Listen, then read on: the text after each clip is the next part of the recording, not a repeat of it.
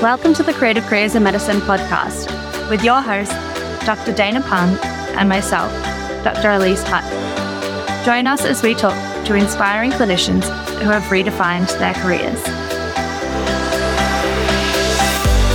Today I'm excited to welcome to the show Dr. Mustafa Sultan, also known as Musty. Musty is a UK-based doctor and the creator of the podcast Big Picture Medicine. On his show, he discusses health entrepreneurship, interviewing health and biotech entrepreneurs and leaders. Alongside running the podcast, Musty is currently locuming as an SHO in the UK. He talks to us about the process of podcasting and growing his brand, as well as his unique approach to medicine and balancing clinical work with entrepreneurship. Hi, Musty. Welcome to the Creative Careers in Medicine podcast. You're our first international guest for the season, so very excited to have you on. Thank you so much for having me. I'm really, really hyped. I want to give our listeners a bit of a snapshot of who you are and what you're currently working on. So can you describe what you're currently doing work-wise? Yeah, of course. I think the beauty of medicine is that you can live this kind of post-economic lifestyle. This is a term used in like tech Twitter a lot, where people basically become really successful, earn loads of money, and then they stop working or they work as much as they want to. And I'm definitely not at that stage, but one of the beauties of medicine is that very early in your career, you can, what we call locum, I think it's called different terms across the world. But essentially, you get to a stage in your training where you're like a fully qualified doctor and you can pick and choose shifts and earn like a decent amount of money from doing them. So I'm at that stage. I refer to myself as either fun employed or post-economic. It depends how much I'm trying to impress the other person. But I work 2 to 3 days a week in A&E and across psychiatry flexibly. It's lots of fun. I think it's a lot more fun sort of dipping in and out of medicine or like in quotes like playing doctor. I think medicine's really fun like 2 or 3 days a week, but then when it gets to 5 or 6, I think it gets really too much. So it's the perfect blend. And then the rest of my time I spend doing various side bits. And the main one of those is I do the Big Picture Medicine podcast. My goal with that was to basically make the best health entrepreneurship podcast that exists. I was really inspired by actually Christopher Nolan. I remember reading an interview or an autobiography from him. And he said something like, when he made his first film, have you seen Memento, the film? No, I'm not a film buff. The wrong person. You should definitely watch that. But that was like his first breakout film. And it's my favorite film. Afterwards, when he got interviewed about it and how his first film was so good, he just said that I thought when everyone makes a film, they try and make the best film ever made. And I really like that attitude. And that's like, I've tried to apply 10% of that to podcasting. I listen to things like Tim Ferriss, Guy Raz, all the greats in podcasting. And I thought like, why is no one trying to do this in health and bio? And I'm not there yet. I think of myself as 3 or a 4 out of 10, and I want to get to an 8 or a 9. But that's what I've been doing the past 3 or 4 years with most of my time. Amazing. I want to focus a bit on the medicine side of things for now, and then we can go deep on the podcasting stuff. But what actually drew you to medicine and med school in the first place? Yeah, again, there's this quote, which is like, if you want the story of the son, look at the father. And my parents came from Pakistan to the UK. And I always admired that because they came here and they didn't know anyone. They didn't really speak the language that well. And then my dad went on to become a consultant in the NHS and do phenomenally well. And I was always very proud of that. And then I looked at myself and I was like, wow, like I've got this like silver spoon rammed in my mouth. I'm born in the UK, native English speaker. I've got so much opportunity. And so becoming a doctor, if I'm completely honest with you, it just felt like the thing that I need to do, like just to even hit baseline. If he did it coming from Pakistan, then I'm in the UK now. Like I need to do that and then I need to do more. So it always felt like that was the first thing I needed to do, like the first checkbox in life. And to be honest, it was actually quite difficult. A lot of, I think, medics are like high performers and top of their class and everything. And like I was okay, but they seem to describe it as being really easy or really fun. And I actually thought it was pretty difficult. It took me 2 rounds to get in. Even when I got in, like didn't find it easy at all. But yeah, then I got through and then I got a bit distracted. But basically, that's the story. How did you find your junior doctor years? I imagine they were working a lot harder than the 2 to 3 days a week that you're doing now.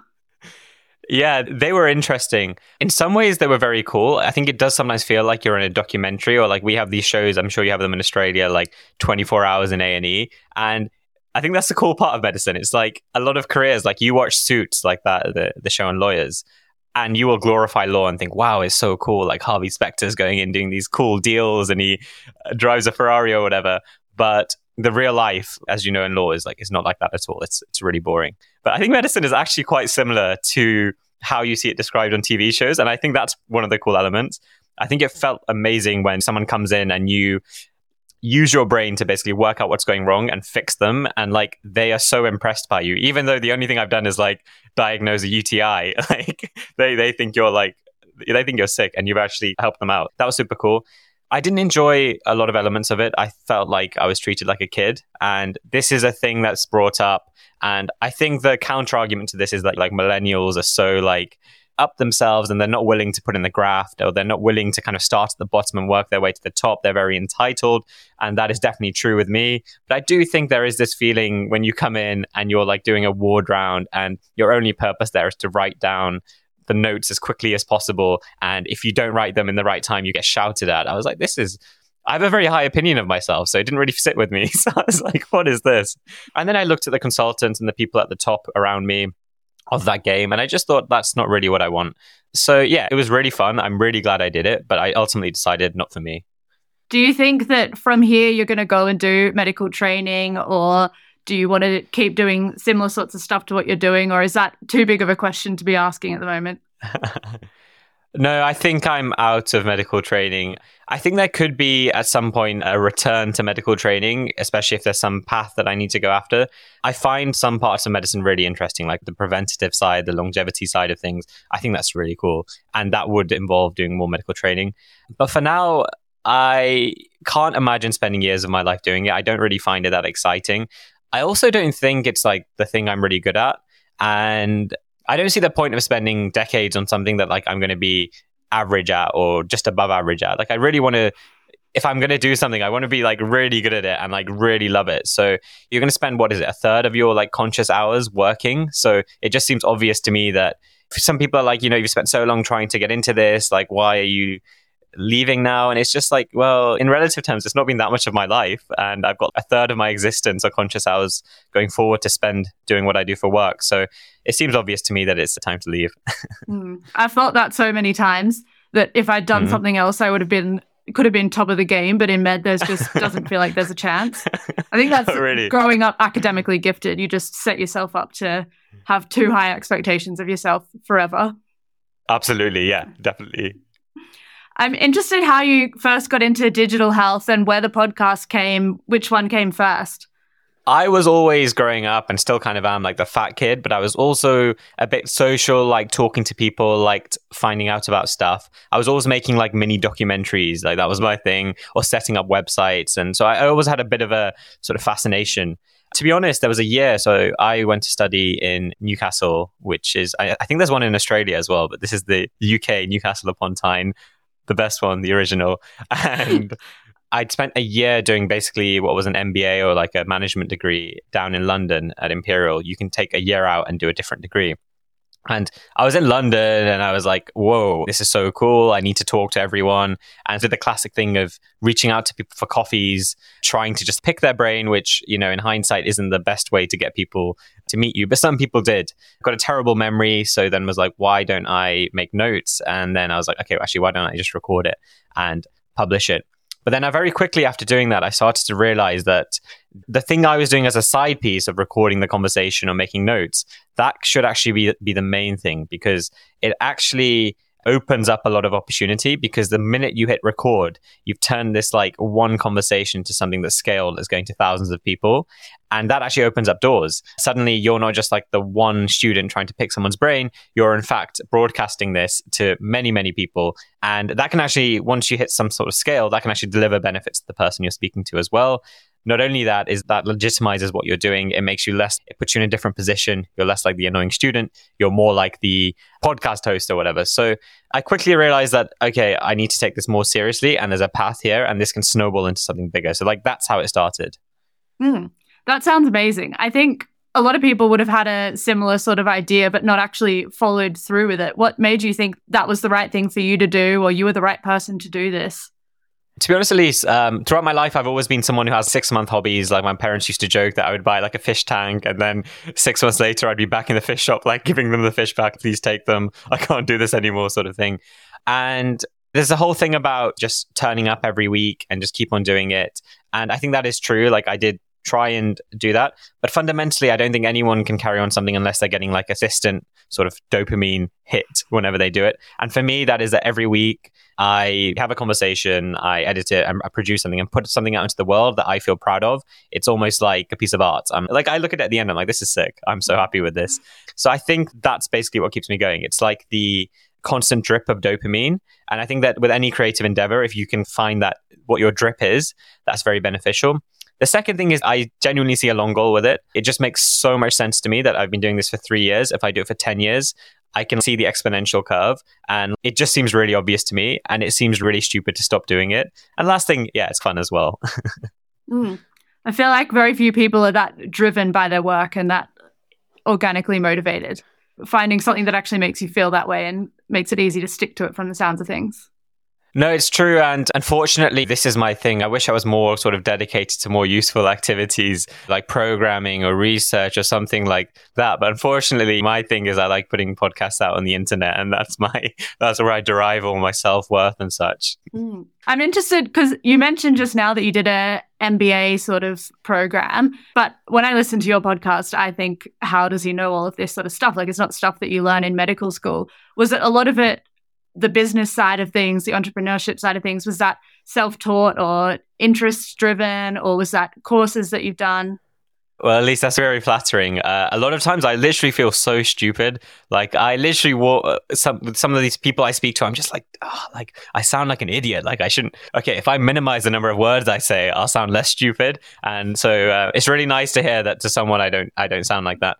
To be honest, the MBA type program was really useful in just giving the grounding, like the basics. It's almost like in medicine when you do the cell biology and the biochemistry, and you just fundamentally need to understand like what osmosis is, right? You basically fundamentally need to know that.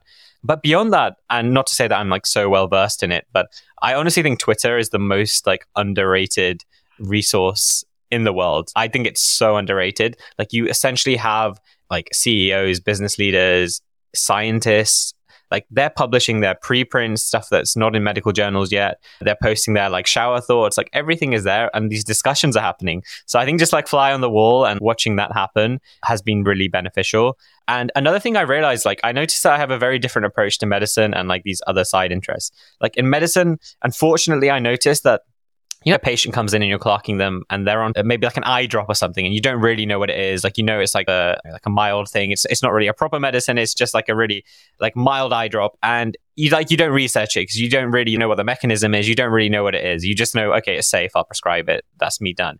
And that's like a bad attitude fundamentally. I think the person who gets ahead in medicine is the person who like then researches it, goes on Wikipedia, finds out the mechanism. And then next time it comes up, they like know everything about it. Like I'm not that person. But on this other side, like when I speak to someone or I find someone, like I literally like there's a bit of like an insecurity or there's a bit of like a desire or like an ego thing. Like I want to know exactly what you're talking about. Like I feel dumb right now and like I don't want to feel like that again. So I'm going to research it. So I think it's very much like the attitude that you bring right to the table. And like we all have things that we bring the good attitude to and then the bad attitude to. I definitely couldn't do your podcast. I'd need to do a lot of research before I did your podcast. So no, you definitely could. What else have you learned from the podcasting process and you've built a business and a brand alongside it? I feel like that must have been quite a different journey to your medical career. Is there any key learnings from that? Yeah, there are a lot of key learnings. Let me give you one around the process and maybe one from the guests themselves. I think the really big lesson I learned from speaking to loads of guests, and not to like toot my own horn, but just to give you like an example of like the great people I've spoken to, like some of like literally billionaires and like the medical director, like partners at some of the biggest like investment firms, some of the most cited scientists in history. Like these are like A-team players. And from these people, I think the biggest thing I've learned is that they are just normal people. I was that's such a like weird thing to say, and maybe it sounds like it came off a fortune cookie, but I really realized that whoever you think is the most successful person in your niche, or whoever is like your hero, if you sit down with them for like a bit of time, you'll very quickly realize that like it's not like they're like Albert Einstein or like they're like operating in the fourth dimension. They're like normal people who I don't think they're like so, it's not because they're so gifted or they're speaking Mandarin and you're speaking English. It's not really like that. They're just normal people. I think I noticed this when I spoke to some, I won't name them, but like really impressive people. And like they fumbled their words and they got nervous and they said stuff and they emailed me after like, oh, I don't like how I said that. I don't feel good about that. And you notice like all these people, they're insecure. They feel stupid sometimes. And I think the common thread amongst all of them is that they just like put the graft in over a long period of time. I think that's literally it. They picked something they're good at and they've consistently worked towards it. And they're hard workers. That's literally the biggest lesson I've learned. In terms of the actual process, I think what I learned is that it's very easy to keep something going for like 6 months. And like whether it's like a research project, whether it's like clinical medicine, whether it's a creative project or a business, like it's very fun. Like when you first start out, everyone's like sending you fire emojis, like great job, love it. And then after a year, like not even like your best friend listens to your podcast, not even your parents listen to it. And it's just you, right? And other people like in your life are less interested. And you start feeling a bit shit. You're like, what? Like I've just put all this work in, like I'm not doing as well as I thought I was. And like Seth Godin calls this the dip. It's a difficult period to get through. I think what I just realized was that like whatever creative or whatever endeavor you do, you need to make it somehow sustainable to you. I don't mean make it easy, don't cop out. But what I mean is just build a process that means that you can turn up every week or every day and just deliver. And for me with podcasting, that very much has been like trying to fundamentally break it down into small steps that I can fit around my lifestyle. So like there's like a guest finding part of it, right? And that is like the most boring thing. Like, I mean, you must have done it where you're like trying to find people to come on this podcast and you're like, like you're browsing, you're like, I can't see anyone. Then you're like, you email them, they don't reply. It's like really low bandwidth work, but it's really important. And I realized that, okay, I actually need like 10% of my brain to do this. So why don't I do this when I'm wasting time already? Like in the evening, if I'm watching like Love Island or like some like garbage TV, like I could just be doing this on the side as well and like be doing both things pretty well. So that was one thing, like just make it sustainable, because if you make it too difficult, you're not going to carry on doing it. And the name of the game is just stay in the game as long as you can. Another lesson I learned was that like with a lot of like the successful creators in this space, it's not that they're like particularly good or they're like particularly so much better. It's just they've been in the arena the longest. One advice, I think it was from one of the big American podcasters. He just said, look, there's no secret. I've just been at this for 10 years. Most 50% of podcasts quit after 6 episodes. So if you've been here for 10 years, you're bound to have some sort of success. So that's basically the lessons I've learned. I think you're the 7th episode that I've recorded. So we're going strong. You're above average. There we go. How do you actually divide your time? You said before you work 2 to 3 days clinically. How many hours is the podcast taking up in your week at the moment? Yeah, good question, because I track this obsessively. I probably like clinically maybe work like, I don't know, 25, 30 hours, something like that. And then podcasting wise probably takes 15 hours-ish. And then there's a time for a few other bits. But I actually realized, so some of the most productive or the most time efficient or the most time I've got the most done is when I was the busiest clinically. So like my busiest probably schedule was when I was in the emergency department. Not only are you working kind of 50 plus hours in a week, but you're also the timing, it's like night shifts, then like late shift. It's really antisocial. Like on paper, you might actually not be working like a crazy amount. It's just the scheduling, like just it messes you up. But I was incredibly productive. And like now when I have more time, I've noticed like I'm less productive with all this stuff. So like the key lesson for me, like in terms of balancing a clinical workload with other things, was that you can sit here and you can find all the hacks. And that's not, certainly I've spent years doing that, reading like every 4-hour work week type book that exists. But fundamentally, if you want to get it done, you'll get it done. And that's what I realized. If it's important to you, you'll make it happen. It's like when people start a gym habit, right? And 3 months in, doctors do this all the time. They're like, oh, I don't have time. And you're like, I don't know. Well, some doctors are ripped and look great. Some doctors don't look so good. And they all basically work the same hours. So certainly there's something about just if it matters to you, you'll make it happen. So in terms of balancing it, I just make it work whenever I can. And probably the downside is that like I don't eat well. Like I eat Monster diet, like Monster Munch and Monster Energy. Like it just sucks. I've not got particularly good lifestyle habits, etc. But like podcasting and clinical, they're like important to me. I make it work no matter what. I feel like everyone that I've asked that question has had a slightly different approach. It's so interesting to hear everyone's approach. Oh, really? What have other people said? Is it like There's different? Definitely been a lot of people that really strictly time block and set aside this time I'm going to be working on this time I'm going to be working on that. a lot of that is also just physically juggling so many different things. But a recurring theme is that the more things you're doing, the more hours that you're working, really. Like anything that sells itself as a day a week or half time or something ends up being more than what you take on. Oh, interesting. I actually think there's also a different effect that happens, which is like when I've spoken to a lot of like guests who like do a lot, and like you read their CV and they've got like 6 things they're doing right now that are all like full-time jobs. And I realized with those people, there's a way of presenting what you're doing, and that, you know what I mean? And there's like what you're actually doing and how you present it. And I noticed with a lot of those people, so say in a year, right? In the first 2 months, they might start something, and then they'll put in the initial activation energy, and that'll be the hard work. And then after that, they'll just coast. And they'll do that like 6 times. And what I noticed with those people is that, like, even though in paper it seems like they're doing a lot, they actually might be working less than you. They have just started things that then they run, whether they have a team running it or whether it's just, for example, if you said, I'm a podcaster, I'm a doctor, and I'm a philanthropist, those 3 things, you might be like, whoa, like that's so cool. You're doing so much stuff. But actually, you're working locum as a doctor. You did a 6-episode series for your podcast that's now you're not working on at the moment, or you pre-recorded them and now you're releasing them. So you're actually not working on it right now. And you once went to a charity gala last year, so you call yourself a philanthropist. So like, that's one thing I noticed. I think a lot of these people, I think they're full of shit personally. All right. I think I like the fact that we prioritize. We get done what we prioritize. Yeah, absolutely. I've seen that come true many times, but no one's actually said that on this show. So I like that one. You talk to a lot of interesting people on your podcast, and I'm sure you spend a lot of time thinking about this as well. But there's a lot of chat at the moment about the future of AI in healthcare and digital health in general and what it means for medical jobs. What are your thoughts on that? Do you think we're going to get replaced? Yeah, this is an interesting one. I think it's really obvious, like a really obvious no. Maybe that's hubris. There's this like Oxford University report that lists all the jobs and their risk of being automated. And doctors are actually very low. I think they're like 3rd from the bottom. I think the actual like least likely to get replaced job, I might be wrong on this, but I think it was like choreographer. They thought that the machines would be very unlikely to be able to do that. Although now I think, I don't know about that. It seems very obvious to me that looking in history, that the job just changes. And so I think definitely the job will look very different when we're like 50, 60 years old to what it does now.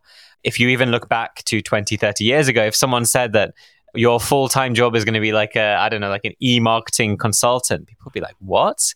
Or like you dance and you make videos on TikTok or whatever it is. There's so many jobs that just you could not explain to your grandparents that we do. I think even podcaster, that would be a difficult one, right? To explain to your grandparents that this is going to be the thing that we do. So I think it seems very obvious that, but if you go a level below that, like the fundamental thing, which is maybe sharing a conversation or sharing knowledge or entertaining, that has always been a job, right? Whether it was in like the 60s and 70s, which was like big on like, I don't know, like chat shows or like radio shows or whatever it was, the function has stayed the same, the form might change slightly. So I think it seems quite obvious that like fundamentally people will need doctors in some capacity. Maybe we'll change how we work. But I think ultimately we've got a really good moat, which is super defensible. I mean, we've done like 5, 6, 7 years of medical school and training. I don't see that being a problem at all, but maybe some adjustment in what our role is, and probably for the better, to be honest. I see it taking out a lot of the jobs that I don't want to do. Like seeing people work on things that write your patient notes for you, interpret your ECGs for you. I mean, they've already been doing that for years, but those sort of things, I'm like, great, would not complain about someone else doing that. No, absolutely. And like some of the companies I'm most excited about are like there's a company called Abridge, which is basically like an AI tool that sits there whilst you're doing the consultation using LLMs to condense down what was said, basically do your notes for you, right? And write your plan out. So you don't have to come back after and sit there and write everything out. There's companies like Cohelm, which just came out, which is in America, they have this problem of like prior authorizations, PAs, which is when doctors prescribe certain drugs, they have to get approval from the insurers first. That's a lot of paperwork. This is automating that process. So you're absolutely right. I think like a lot of the AI developments I'm seeing, I'm like, that's making everyone's life better. So I'm like really optimistic about this. You've given us some little hints, but what do you have in store for the future? Where do you think you want to take Big Picture Medical? Is there any other side projects that you're thinking or working on? So I like to like work backwards from like what's the lifestyle I would like and treat it as like a lifestyle design piece.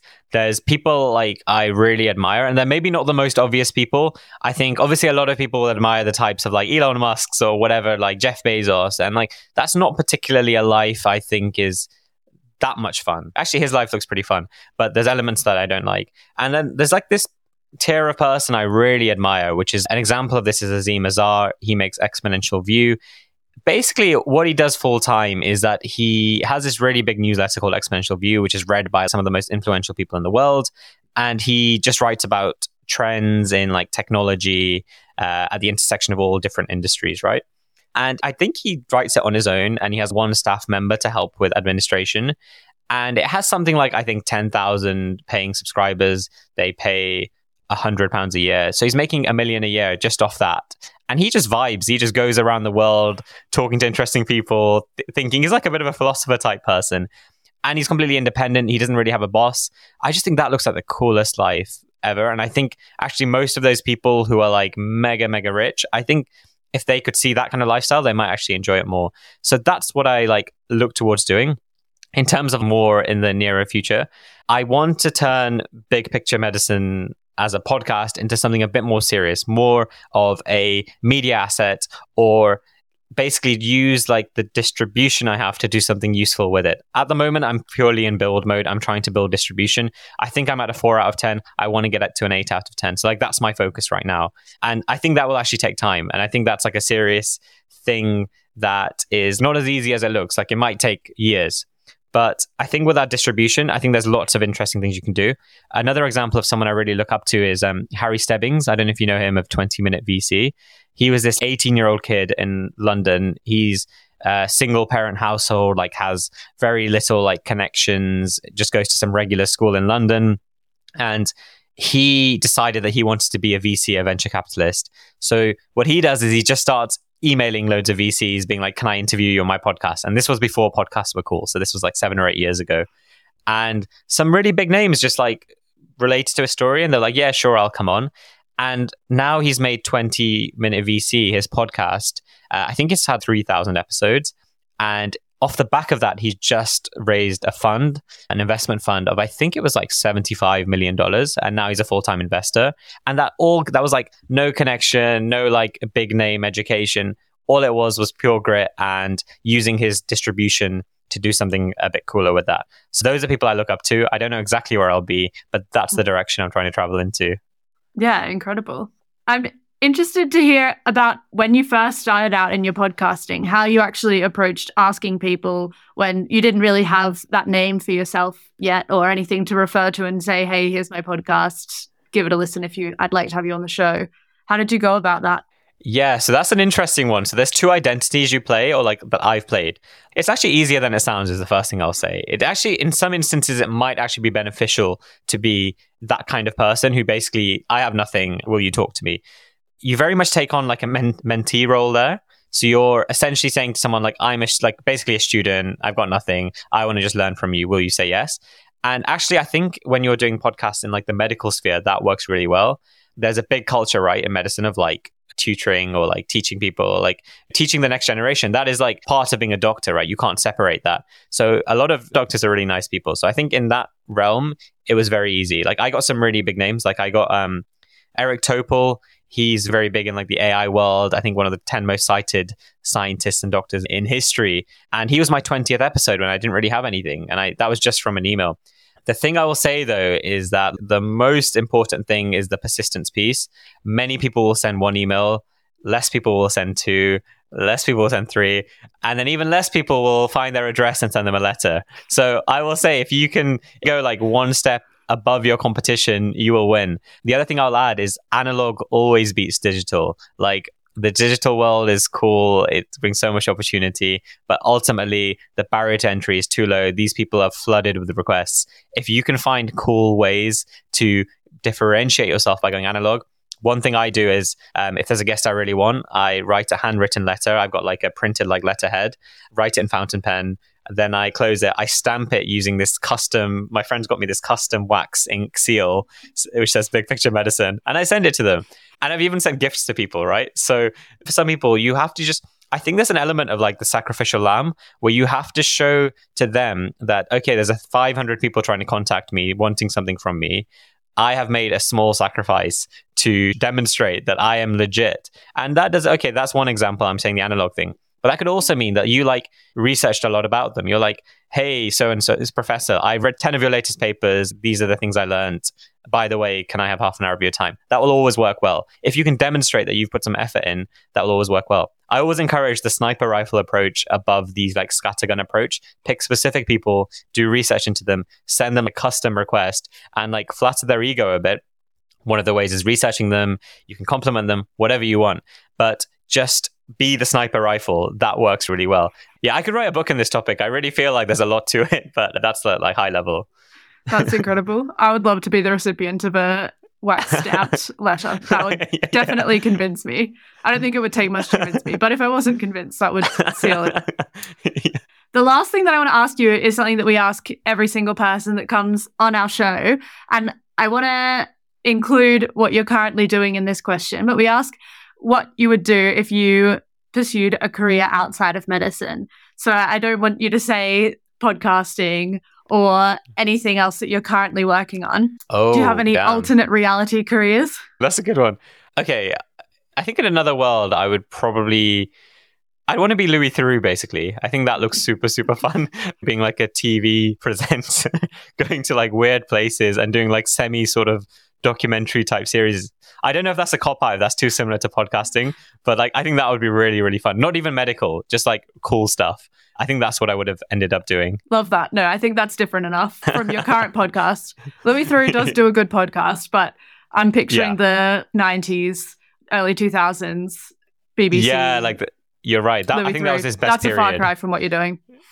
Yeah. Absolutely. Thank you so much for coming on the show. You're very different from a lot of the other guests that we've had, so it's been a really fascinating conversation. Thank you so much for having me. It's a real honor. It strokes the ego when someone invites you on, and it's cool being on the other side. And you're doing such a good job. Thank you. Thanks for listening to the Creative Careers in Medicine podcast, a proud member of the Talking Health Tech podcast network. Visit the Creative Careers in Medicine website in the show notes of this episode for more resources to help you find the courage, confidence, and skills to take control of your career and forge your own unique path. The Creative Careers in Medicine podcast acknowledges the traditional owners of country throughout Australia and recognises the continuing connection to lands, water, and community. We pay our respects to Aboriginal and Torres Strait Islander cultures and to elders past, present, and emerging.